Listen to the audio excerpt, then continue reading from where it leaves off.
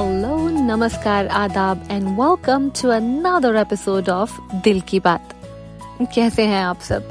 अपनी सेहतों का ख्याल रख रहे हैं ना? कल अंतर्राष्ट्रीय महिला दिवस था, इंटरनेशनल वुमेन्स डे।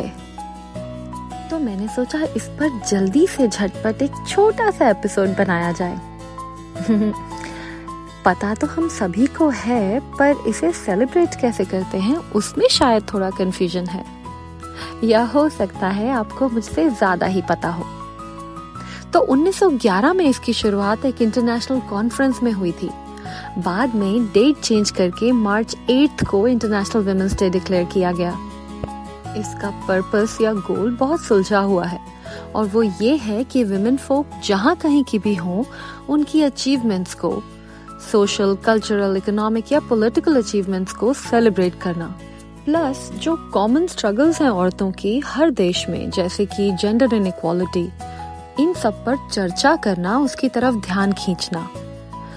सुनने समझने में आसान है, नहीं? तो ये दिन सेलिब्रेट कैसे किया जाए? अपने आसपास की विमेन को हैप्पी वुमेन्स डे कहकर?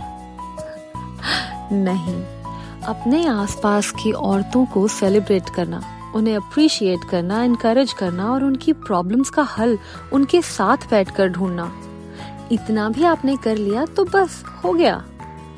अब ये विमेन जरूरी नहीं आपसे रिलेटेड ही हो, ये आपकी मेड हो सकती हैं, ये आपकी एम्प्लॉय हो सकती हैं, ये आपके बच्चों की नैनी या टीचर हो सकती हैं।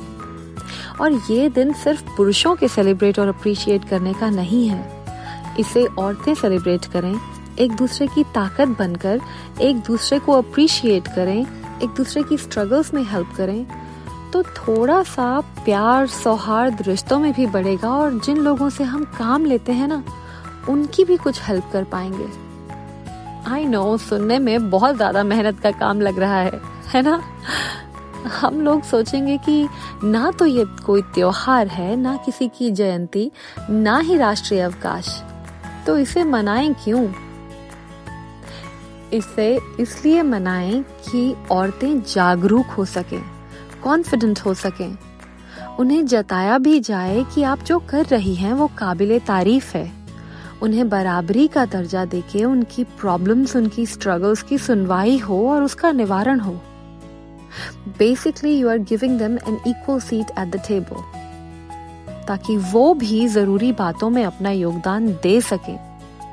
जिस कम्युनिटी, जिस राष्ट्र की औरतें पीछे छूट जाएं, उस कम्युनिटी की प्रोग्रेस तो कभी हो ही नहीं सकती। तो सेलिब्रेट करना क्या है? उन्हें भी उतना ही इंटेलिजेंट समझना जितना मेल्स को समझा जाता है।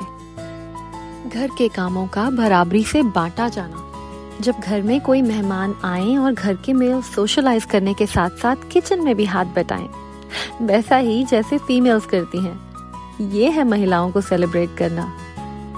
जब आप उनका हाथ पकड़कर उनसे ये पूछें कि उनके सपने क्या हैं, क्या कुछ ऐसा है जो वो करना चाहती हैं, ये है महिलाओं को सेलिब्रेट करना। इस पर कुछ लिखा था मैंने कभी, आज आपको सुनाना चाहती हूँ। खुद से कहीं मिली तो पूछूंगी जरूर मैं, खुद से कहीं मिली तो पूछूंगी जरूर मैं, क्या क्या मिला मोहब्बतों की फर्मा बरदारी से। क्या बन गई हो वो जो तुम्हें बनना ही था, या कर लिया यकीन कि तुम अब उड़ न सकोगी। क्या पलकों पर सवार कर लिया रकीब ने, या अब भी अपने आंसू दिखाती नहीं हो तुम।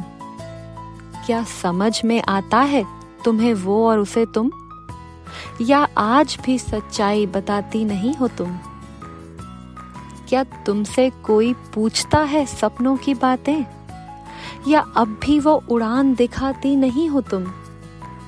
क्या दोस्ती के मायने अब तक भी हैं दुरुस्त, या आज भी वो दिल धड़काती नहीं हो तुम। क्या गाड़ी की ड्राइवरी तुम कर नहीं सकती, क्या आज भी पैसेंजर ही कहलाती नहीं हो तुम।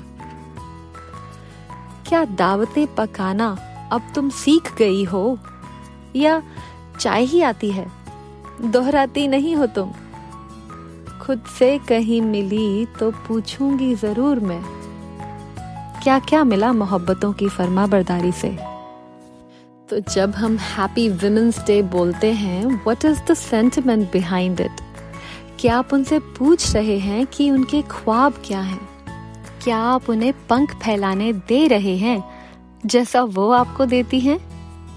क्या आप उन्हें एनकरेज कर रहे हैं जैसे वो आपको करती हैं? क्या आप उनके लिए कभी बिना कहे कुछ स्पेशल बना देते हैं जैसे वो रोज बनाती हैं?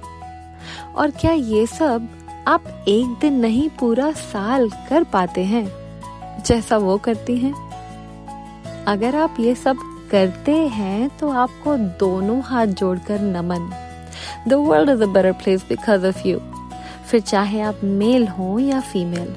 लेकिन अगर आप ये नहीं कर रहे हैं तो प्लीज थोड़ी सी पहल करें।